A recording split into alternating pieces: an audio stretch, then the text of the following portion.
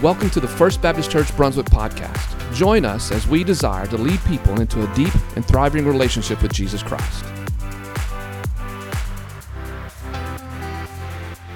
Good morning, church, and man, what an awesome time of worship.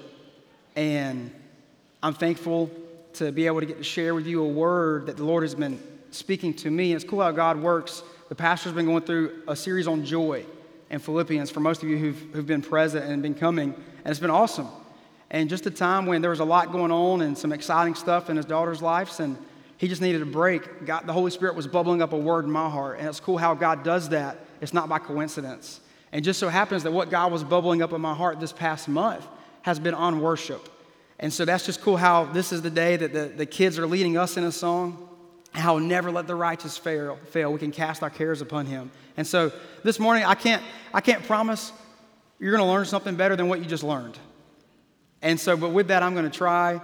It's been an exciting time in my life. I just turned 30. You know, we celebrate our first year of marriage, just turned 30, and now, I appreciate that, I joke with my friends, all my, especially younger friends, and people Cynthia's age, like, oh, I'm the old man in the group. And I'm like, hey, LeBron's 38, still getting triple doubles. I have not even hit my athletic prime yet. I'm still climbing. Now, my knees are starting to ache. I'm like, man, this is what Pastor Chris always felt like. This is awkward. I'm just kidding. That's like a lot of our church. I'm just playing. Oh, no, but seriously, guys, I've been so blessed. And I think it was Josh that mentioned this last week, but all the gifts that came in for the pastoral staff and pastor appreciations, this past month in October, man, we have just been beyond blessed. And I see Jesus the most clearly, like beyond Sundays, beyond Wednesdays with youth, beyond the morning Bible studies and accountability groups.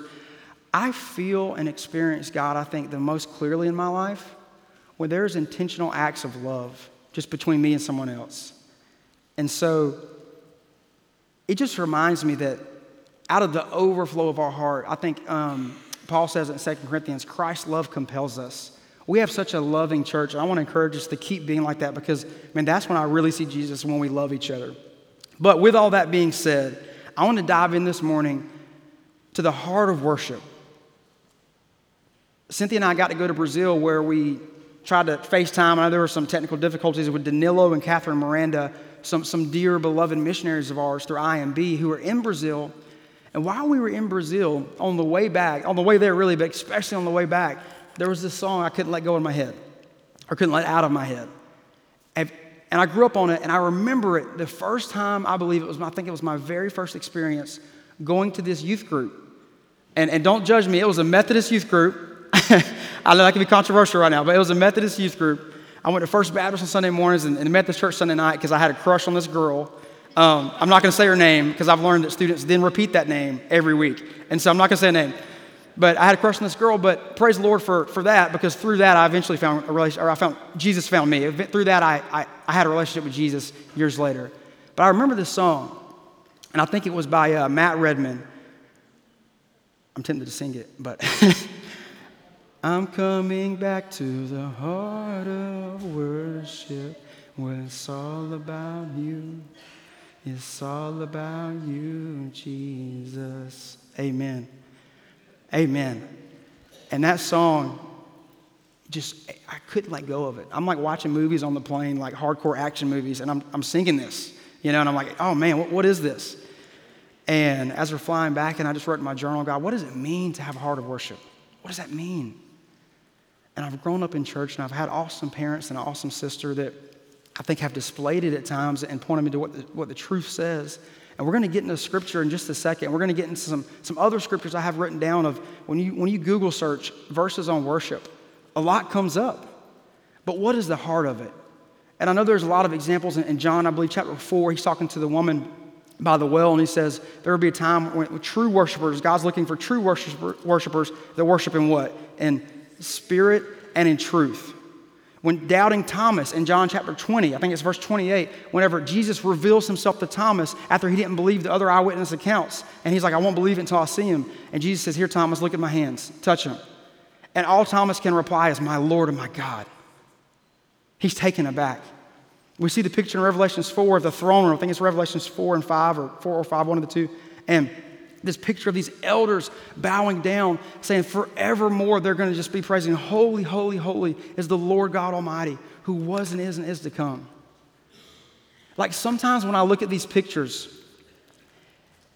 to be honest, it feels so far-fetched from where my heart's at, I can't really relate. Like I can't understand that. Like thinking of that picture of the throne room, I don't understand that. I don't connect with that so much sometimes that I then rationalize worship down and simplify it as to something it's not. Because I personally can't connect and understand. I hope that makes sense. And so, with that, I want to read our scripture for the day. I know there's a lot you can choose from when it comes to worship, but it just comes from Isaiah chapter 6. And we're going to read the first 8 verses in Isaiah, starting in verse 1. I'll give you a second. Open your Bibles. I was going to use the punchline, but I'll give it a break this one time. Next time I'm coming back to it. In the year, starting in verse 1, in the year of King Uzziah's death, I saw the Lord sitting on a throne, lofty and exalted, with the train of his robe filling the temple. Seraphim stood above him, each having 6 wings. With 2 he covered his face, and with 2 he covered his feet, and with 2 he flew. And one called out to another and said, Holy, holy, holy is the Lord of hosts. The whole earth is full of his glory. And the foundations of the thresholds trembled at the voice of him who called out, while the temple was filling with smoke. Then I said, Woe is me, for I am ruined, because I am a man of unclean lips. I live among a people of unclean lips, for my eyes have seen the King, the Lord of hosts. Then one of the seraphim flew to me with a burning coal in his hand, which he had taken from the altar with tongs. He touched my mouth with it and said, Behold, this has touched your lips, and your iniquity is taken away, and your sin is forgiven. Then I heard the voice of the Lord saying, Whom shall I send, and whom will go for us? Then Isaiah said, Here am I, send me. Amen. I'm going to pray over that just really quick. Father, thank you for your word. The same way that Isaiah saw a vision of your throne room, Jesus, and how he responded in worship. Father, let us see a vision of your throne room this morning, Father. Let us go into your throne room with the access you have granted us through Jesus. In your name we pray. Amen. And so, you see that a couple things happen there in Isaiah chapter 6. Isaiah saw a vision of the throne room, and he explains it. And you see his response. He doesn't say, oh, this is awesome. He doesn't say, amen, I agree with this. Yes, this is exactly how I pictured God. He doesn't say, I'm not feeling it. I was actually really hungry. Could this vision come back later? Or I had a lot of plans. He is paralyzed. I believe he's paralyzed by God's holiness. And all he can say is, woe is me, I am undone. Woe is me, I'm a man of unclean lips. In 2021 vernacular, I can't even speak, I'm not worthy. And you see that his response, I believe, is one of worship where he's just in the presence of something that is so, of someone, of God that is so awesome. I can't even say anything. I don't even deserve to speak. I'm undone, and I'm a man of unclean lips, living among a people of unclean lips. And then you see what happens when the angel touches his tongue, and then all of a sudden this boldness and confidence comes because he was cleaned by what God did, not by his own merit. And so, with this passage, I want to start by just going back, and I do this with students. It's good that we talk with students because it keeps me going back to the basics, back to the foundations. What is worship? The definition of worship comes from an old Saxon word that I did not look up the pronunciation of, but I'm going to try it. Worthskype, right? Do we have, maybe not, but Worthskype, something like that. Worthscipe, that turned into a word called worthship, which now we have our modern word worship. And all it means is, you've probably heard this before, but what that means is to ascribe worth to something or someone, to ascribe value to something or someone. I love how Whitney, in his book on spiritual discipline, says this: worshiping is simple. It is focusing on and responding to God. You see that Although we might have known this is what the definition of worship is or something like this, how does that connect with us? Very simply, when we look at Scripture, I understand that we were created to worship. Why does worship resonate? Why do songs resonate? And it's more than songs, but why do things like this resonate? Why is there this sense of awe and there's this sense of wonder? And we like to look at beautiful things, right? We like to look at things that are enjoyable, that are pleasurable, things that are worth chasing, worth admiring. I love a good underdog story. Movies like, I remember the Titans and all these sports movies and underdog. Man, I want to see Hoosiers. There's a lot of other, I'm trying to connect with people here, right? There's a lot of awesome sports movies and things where you want to see the underdog win. Rudy, that's what I should have said, Rudy. See the underdog win. Like there's things like, there's something in us we want to cheer. We want to get excited for something that's worth getting excited about. Where did that come from? I don't believe that came from our broken, sinful nature. We'll get with that in a second. But I believe in the beginning, when God created the heavens and the earth and he created Adam, he created man. And then later on, shortly after he created Eve, there was this harmony, there was this perfect union, this relationship without sin, where they were living in a constant state of worship, in a constant state of obedience, in a constant state of surrendered harmony with the Lord. And so why is worship a big deal? Why am I talking about this morning? Because we're created for it. You see that from the beginning. You see that in the end. Where whether you're a believer in Jesus Christ or not, on this earth, we know at the end of the day, Revelation says that every knee will bow and every tongue will confess before the Lord that Jesus Christ is Lord. So we're all going to worship Christ at some point. It's just a matter of, are you going to do it while you're on this earth, or is it going to be after? We're created for it. I love how Isaiah says in chapter 43, verse 21, the people whom I'm formed for myself, that they might declare my praise. And church family, this is just the point I'm trying to make. I have been struggling with this concept of worship, and I'll tell you more probably in a minute, but I've been struggling with it. And I was like, why is this so foundational? Why is this such a heartthrob for me? And God's saying, Ethan, it's because that's the whole reason I created you. You were created to worship. God doesn't need Ethan to do anything. Before I'm compelled to go out of that place, before I'm compelled to be a worshiper that's living and loving others, I'm just called to sit at his feet and worship. Like the story of Mary and Martha. One chose to serve, and Jesus says, you've chosen the better thing. She's chosen the better thing. Just at his feet. And God has been getting me back to a place of worship because I believe that's where it all starts. That's where it all started. And this is a cool thing because when I was younger, I had a very improper view of worship. I almost pictured worship as there's a master and there's a slave, and they're just bowed down on their knees, yes, master, whatever you say.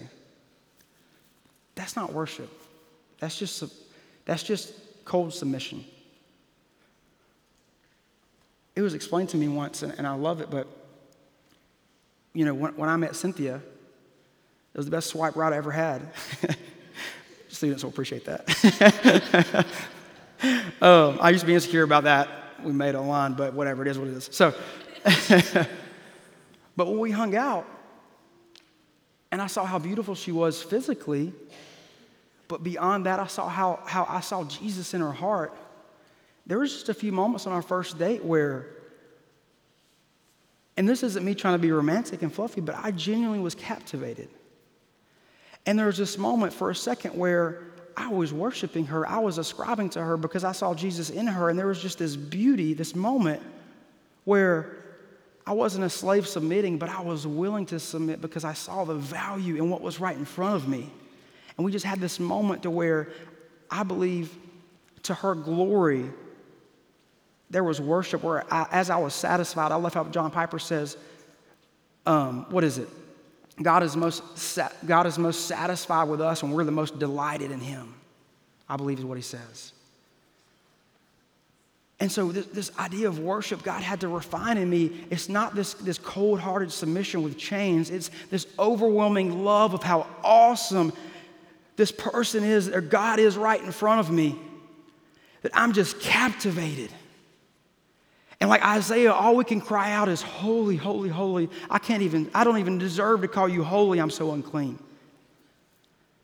That's the idea. That's the vision of worship that God has been beating over my head.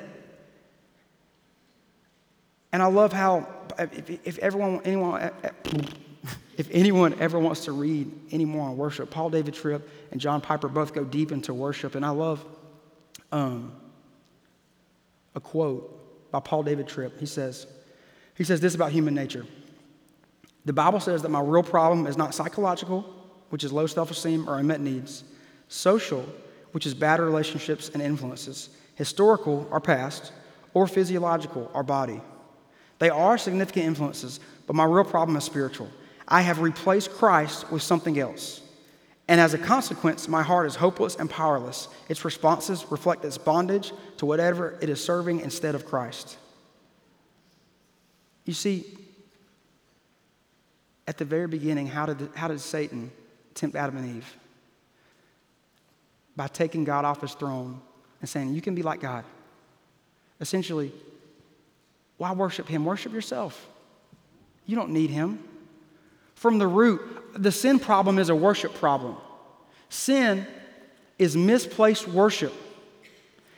Whether you're a believer in Jesus Christ or not, every man, every woman worships something or someone. Whether it's yourself, whether it's a different ideology, whether it's a government, a political party, whether it's the greater good, which is still ourselves and humanity, whether it's another God. I've been to over, I think it's 20 countries now. Brazil made 20, and every country has different religions, different practices, but they all come out of this longing to worship something greater than themselves. China was the only one where there's just a heavy atheistic, just spiritual demonic warfare there, but they still worship. They worship the communist government. And so, just in general, as I've traveled to these other cultures, every man, every woman worships something or someone. Why? Because we were created to worship. But our problems deviate, all the branches of sin come from the root of misplaced worship. And I love Paul David Tripp's quote on that. But let's go to Scripture. James chapter 4, verse 1. What is the source of quarrels and conflicts among you? Is not the source your pleasures that wage war in your members? Other versions say passions or desires. So what's the source of all the sin, all the quarrels among you? Is it not because of your misplaced desires? Is it not because of your misplaced passions and pleasures? It's because we are worshiping something, we are chasing something else that's not Jesus, and that's sinful, and it leads to more sinfulness. And so we see that this just blew my mind because I've never thought of worship as this foundational.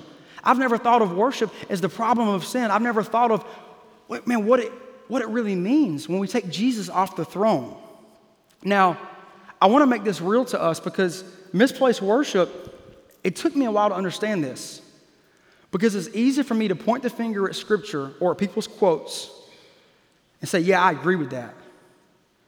But it's hard for me to hold the mirror in front of my own eyes and my own heart and investigate my own heart and say, hey, what else am I worshiping? Because at first I say, well, no, I only worship Jesus. I only sing praises to Jesus. When I'm reading my Bible, it's to connect with Jesus, not to get like fluffy with head knowledge. Like I'm good. I'm not worshiping that. Like it's hard to see sometimes. When I remember being in India and other countries as well, but especially India, it's easy to see what they worship.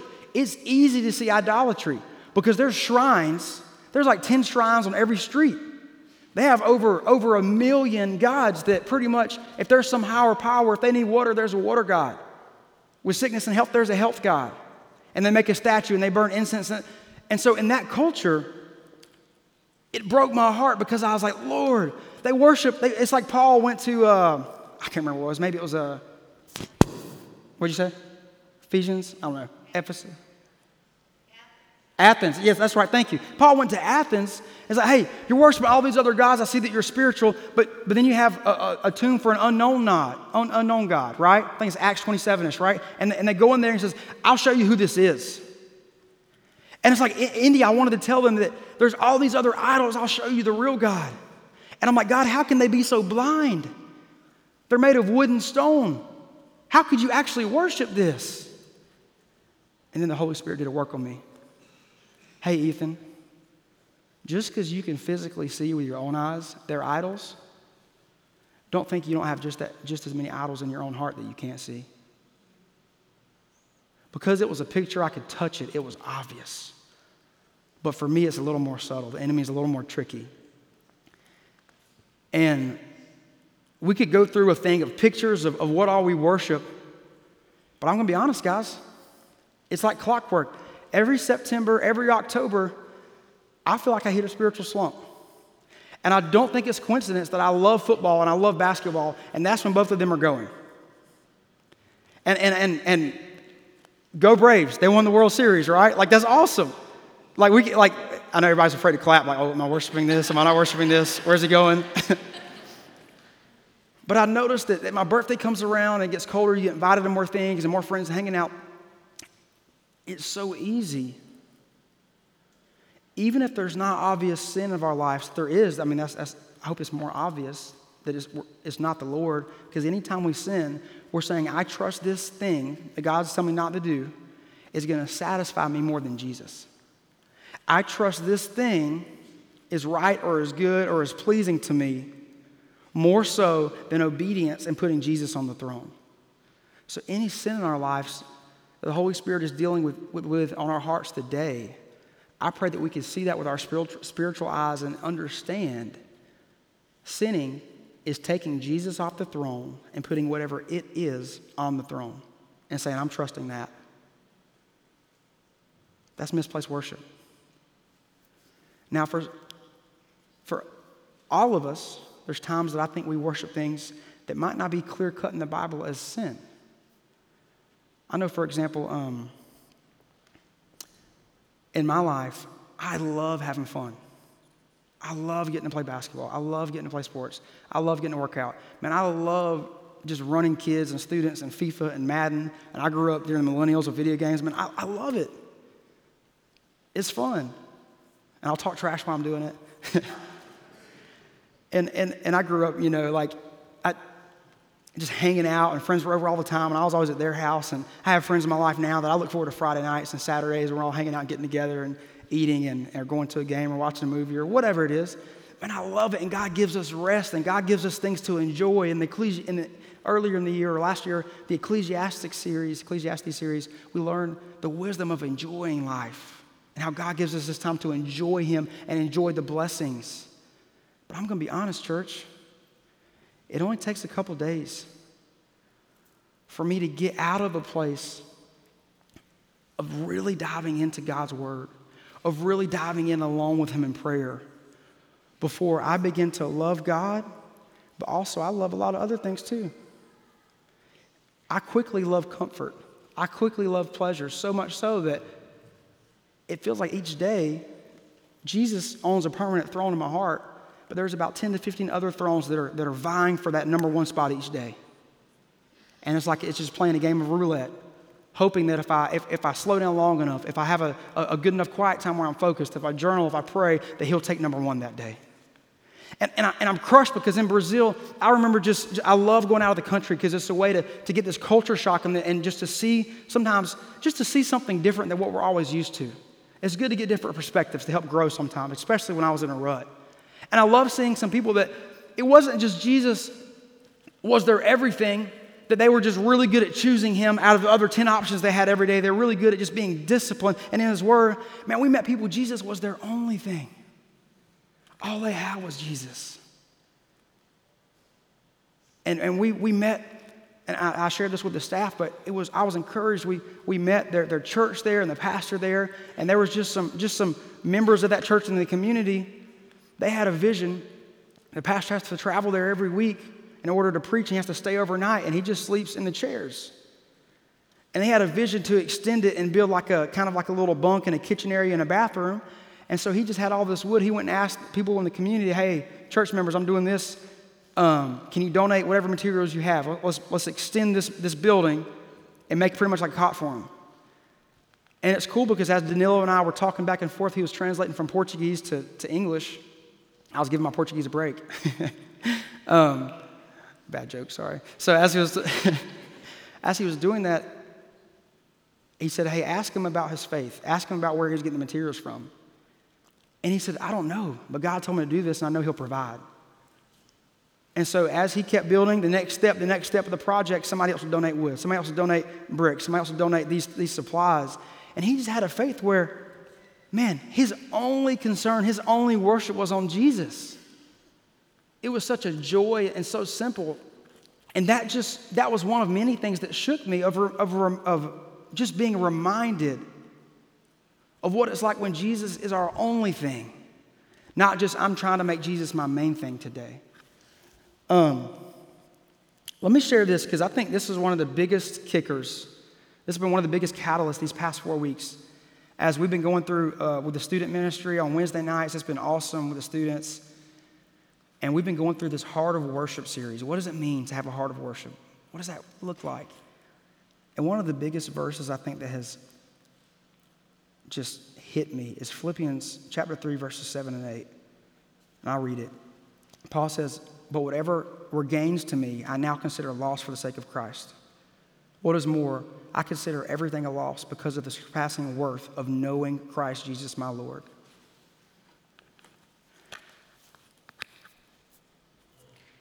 It's so easy. I'll go back. Let me rephrase that. I can't remember the last time I was so captivated in worship and loving Jesus that everything else in my life was just background and I didn't care. Church, I confess that. I've been in love with being comfortable. I read that verse and I realized I cannot relate. And I'm struck by that. And I just need a work of the Holy Spirit to come in just so I could get a glimpse, just so I could get in the throne room for a second and be undone by His love, undone by His holiness, and reminded that I am so unclean, I am so dirty, I'm so unworthy, and this is the ultimate satisfaction, and He is so good. I'm just mesmerized. And my response is, it only can be worship. And when we've gone to the throne room in the Holy of Holies, that's just what happens. And it's like I taste of the Lord, and I remember how tasteless everything else is. It's so easy for me to look forward to date night with Cynthia and us watching movies and hanging out with friends and playing sports and doing this. And so quickly I go from, I'm just excited about Christ that nothing else matters, to, well, I love Jesus, but I love all these other things too, Lord. I bring my other 10 chairs, my other 10 thrones in the throne room with me, trying to hold on to all this other satisfaction, but never really being in a place where I'm in His presence and it's just us. There's a book by John Piper, I think it's called God is the Gospel, something like that. And he makes a really interesting parallel. He says, what if we get to heaven and everything you ever wanted heaven to be, that's exactly how it was for you? The best foods, your glorified spiritual bodies, and whatever you wanted it to look like. All the delights, all the pleasures, all the comfort, all the everything, immortality, no strife, no divisions, no sin. What if that was heaven, except Jesus was not there? Would you still want to go? In church for months, my answer would be yeah. Because I care more about these things. I'm worshiping Him as a side effect of all these other things. Because all day I'm singing songs. Guys, we can be really good, if you've grown up in church, at singing songs, at coming in on Sunday morning and singing songs, but not having a heart that's transformed. I can get really good at talking about how much I love and praise and craze over Jesus, but my life's not one of active, but of radical obedience, where He's the only priority in my life. When I read this verse and I read that quote, I am just undone because I feel so distant from what that feels like. And I'm just asking, Lord, can we as a church, and I'm talking to me, but God's sharing this, I believe. He's teaching me to share with everyone. Can we get back to a place like Paul where we are so excited about Jesus? We are so focused. We are so undone like Isaiah was in the throne room, in the presence of God, that literally nothing else matters. I know we've got spouses here, we've got families, you got kids here, I know there's other things that are worldly attachments and responsibilities, but we can be at a place where we're overflowing, a place of worship where we operate from that. It doesn't mean we're not responsible. It doesn't mean we don't care about things. It doesn't mean there's not worldly attachments that God has called us to serve in and be faithful in. It doesn't mean don't go to work. It doesn't mean ignore the obedience He's called you to walk in where you're called to be a light at. It doesn't mean that. It means our hearts are so in love with Jesus Christ in His presence, on our knees, undone in His throne room, where our joy and hope, it doesn't matter what happens to us. It doesn't matter what the future holds. We're walking in a place of peace and joy and abundance. And every person that comes around us, we're not looking to get attention or love for them. We're looking to pour out. Because we're actively walking in the Spirit like Paul says. Now that you filled with the Spirit, now that you have the Holy Spirit, walk in it. We're in the throne room and our hearts are a place of worship. I heard a quote one time. It says, when your heart's in heaven, it doesn't matter where your body's at. And I'm just asking, Lord, can I quit worrying about what people think when I come into worship? Can I quit worrying or not whether I like the songs? Can I just be honest, guys? I'm just going to go in for a second. Before coming to First Baptist Church, I really worshiped. Or I sang songs and worshiped to songs that sounded a lot different than the songs that were here.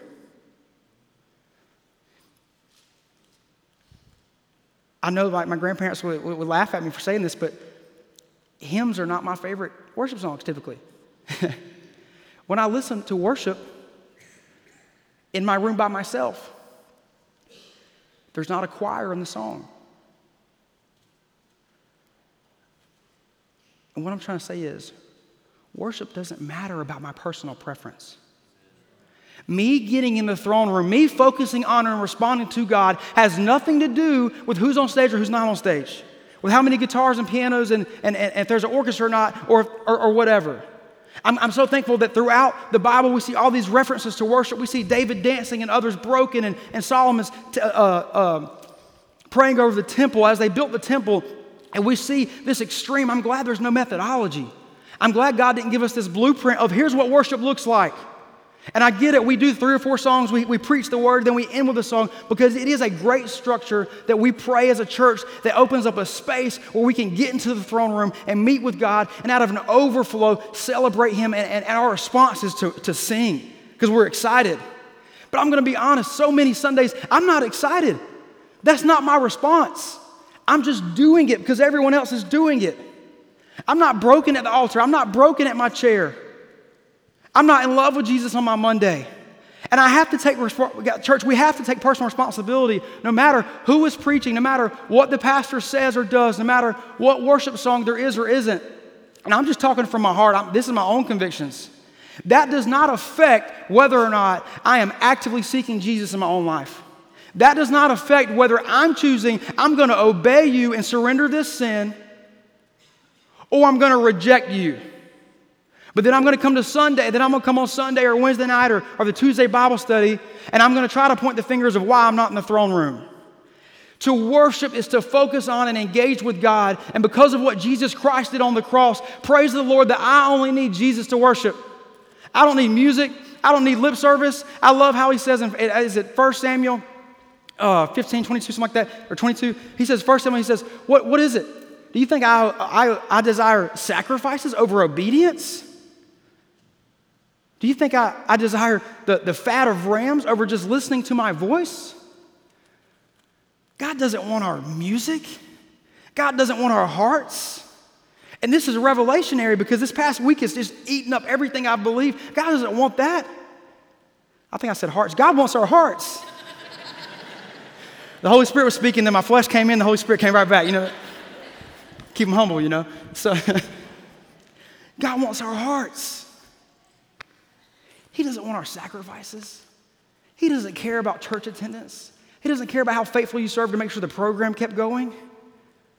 He wants to meet with us in the throne room, and He's given us an invitation that's permanently accessible. And when He has my heart, I'm going to sing with joy. I'm going to sing on stage where everybody can hear my tone deafness. Like when He has my heart, that comes out of it. When He has my heart, I'm like, man, if that song helps them get into worship because they like that, man, I'd rather sing the hymns. Man, if that's going to bless them, because Lord, I'm already engaged. I want them to have that. Man, if that's going to help them, man, let them have that. All of a sudden, I begin to be others focused. We begin to be others focused because our heart is in a place of constant connection and engagement with Jesus Christ.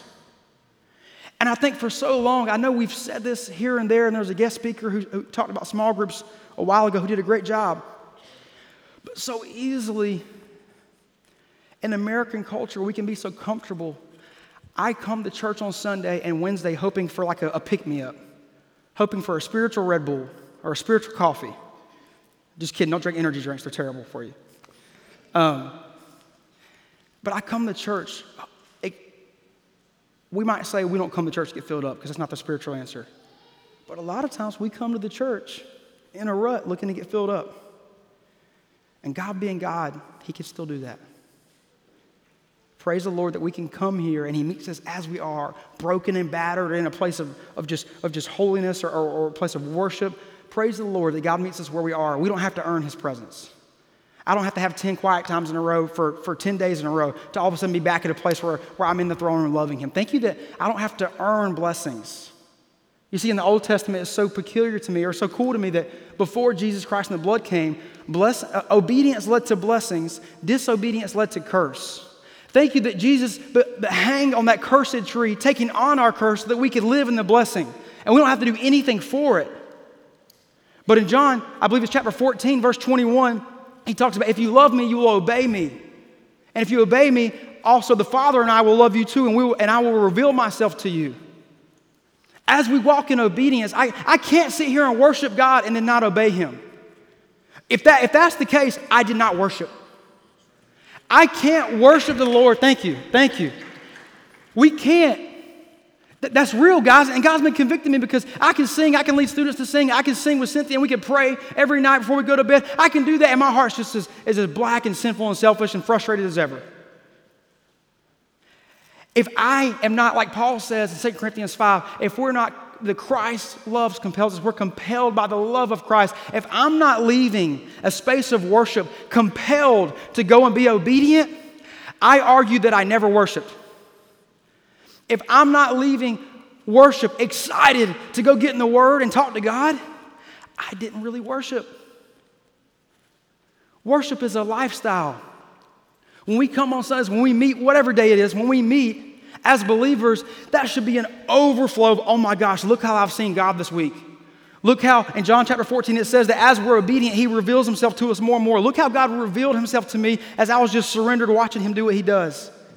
We should show up to small groups on Sunday and just have, hey, what are I like asking students this, and I don't always like the responses because usually no one responds, but I like asking students this, hey, what God moments did you have that week? That's my way of just trying to ask, man, how did you see the Lord this week? Where was the Spirit moving? And sometimes there's some really good answers. Other times you can tell, like,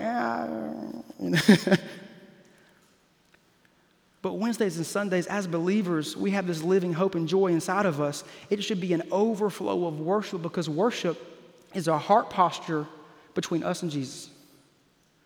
And because of what Jesus did, we don't need a priest. We don't need a pastor. We don't need a worship leader. Now, God has blessed us by providing awesome pastors, worship leaders, staff, families, all the things, right? He has blessed us as encouragements, as catalysts, and to lead us deeper into these things. I don't want to downplay the awesomeness of kids getting up here and teaching us a song. Or of the older generation pouring into us, man, hymns that have age-old scripture and truth. Even if it's not the contemporary band some of us students or millennials grew up with. We can't discredit the fact that God is using this to teach us something. But if we're not careful, we're going to miss the throne room because we're arguing with people outside at the gate. I don't need to have the soldier at the gate or have my friend at the gate. I don't need them to agree with me to go in the throne room. I just need to quit looking at them and look this way, and I'll go in the throne room. We've got to quit looking to what the church isn't doing right. We've got to quit looking into what the different generations disagree on and just look at Jesus. And as I do that, it's crazy how I begin not to worry about the other stuff. That's why I kept looking at worship, my Lord. What does it mean to have a heart of worship? Of course, probably one of the first verses that always pops in my mind is Romans 12:1. And Paul speaking, he says, I appeal to you, therefore, brothers, by the mercies of God, to present your bodies as a living sacrifice, holy and acceptable to God, which is your spiritual worship. When I read that, paraphrase, worship is a lifestyle. I told the students this, and we've been talking about this the past 3 Wednesdays. So this is a word God has been refining and just refining me with and just humbling me and breaking me with. But, man, we got to quit pretending. We've got to quit taking notes and worshiping and raising our hands and singing. Sometimes we don't even do that. But even if we do, we've got to quit doing that, but not taking obedience seriously. We've got to quit doing that, but never actually going to the throne room when it's just us. That's awesome if that's a catalyst, that's an encouragement with other believers. That's biblical. We're called to meet with other believers, to be encouraged. And other things come out of that. That's of the Lord. I don't want to downplay us meeting together because that is awesome. That has been integral in my life and discipling me in so many ways. But that's to get us to the heart of what we believe. If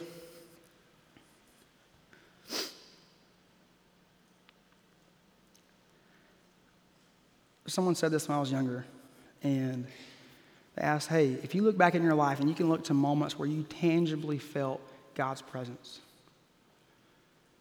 what would you say? And I was like, church camp. I went to Centrifuge many times growing up. Awesome youth group. Passion conference when I was in college. Loved going to Passion. I named some other things like that where I was just around these believers. And I remember response was, man, that's awesome. But Ethan, I want to challenge you. If your most exciting moments with God are around other people, you're missing what worship really is. You're missing it. And I've been praying, guys, for students. We've come back because the COVID, like all the whole COVID thing and then school starting back. And so as we came back, it feels like a whole new batch of students. There was like a year and a half without consistent youth. A lot of people graduated during that time. And a lot of people have moved and come to different schools and a lot of new faces. It almost feels like, in a way, a few old faces at a new youth group. And I'm thankful for that. And as I was praying, and even as this church, I'm like, man, the Lord wants me to lead. They just need to know how to worship. They genuinely don't know what it means to worship. And that's why we're doing this series. And that's why guys, I believe, put this on my heart. And so, church, I don't always know what it looks like. I'm not saying, obviously, I hope this isn't heard this way. We don't have to be charismatic. We don't have to change our music. We don't have to do this or do that. It just simply comes down to worship means I'm focusing on and responding to God. And I'm not going to get stuck in all the weeds. But if I really worship, I have to be honest with myself. It's a lifestyle. Like Isaiah, going back to Isaiah chapter 6, when he was in the presence of God, all he could do, I just picture him being on his face and just being undone and saying, I'm not even worthy to speak. I'm a man of unclean lips surrounded by a people of unclean lips. Woe is me, I'm undone. I imagine him being like, I'm on the brink of death. Like you were that good and I'm that not. And you see that God qualified him. You see that what's crazy is the transformation that happened in Isaiah, where he saw God for who God really was. And when we actually worship, when we see God for who he is, then we can clearly see us for who we are. The pride falls off, the shame falls off, the guilt falls off, the fear of man falls off, and all of a sudden I see the mirror clearly, and I'm as dark as mud and full of sin and not even worthy. But then just like you see the coal that touched his lips that came from the altar that the angel brought down to Isaiah in verse 7, that's what cleansed us. And so praise the Lord, I don't have to stay there because I'm in a place of thankfulness that I have seen as righteous. He considers his sons and daughters righteous because of Jesus clothing us with his blood and his robe of white. And so it's this cool moment where I get to see my flesh and my humanity and how desperately in need of a Savior I am. But then I don't stay there. It's still a place of reverence, but I don't stay there and worship, because then I begin to be thankful of, but because of what Jesus did, that's not who I am. And that place brings a place of overwhelming. Sometimes I fall on my knees when I'm at home by myself. Sometimes I yell in excitement. Sometimes I beat my chest just being crazy. I'm just excited and it's just overflowing. And Cynthia laughs at me. Sometimes I'm just paralyzed at my seat and I can't speak.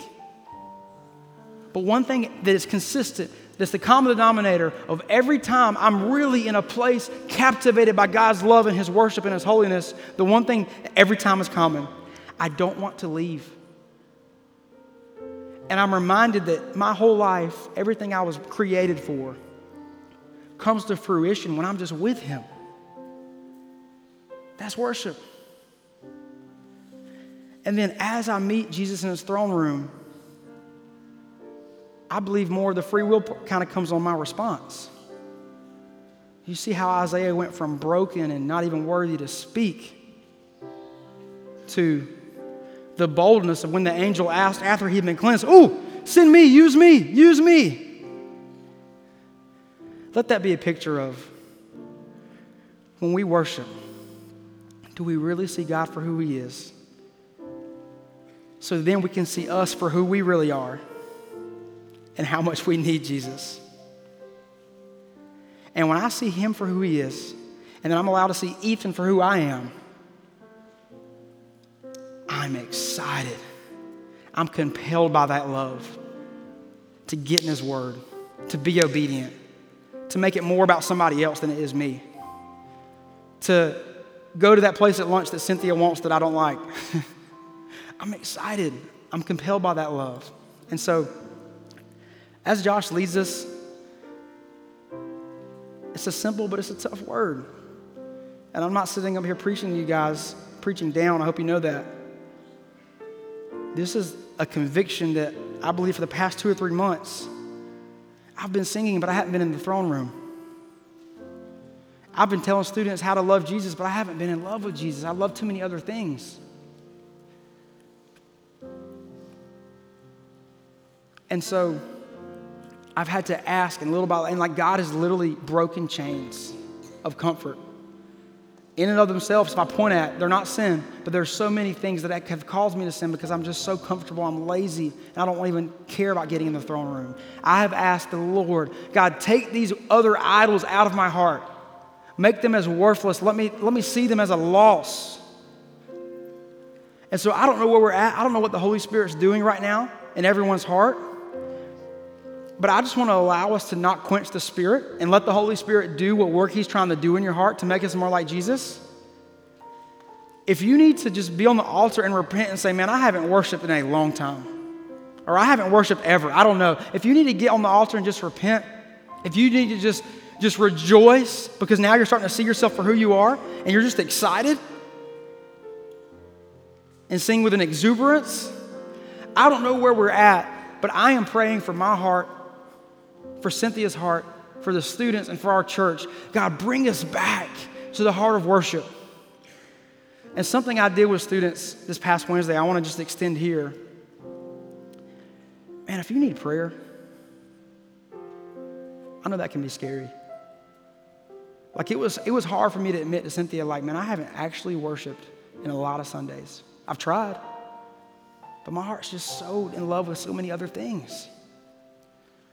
I want to ask that if God's dealing with you, but you just feel stuck or scared, or you feel like you need prayer, you don't need someone else to come to the throne room, but it's nice having people come to the throne room with us sometimes.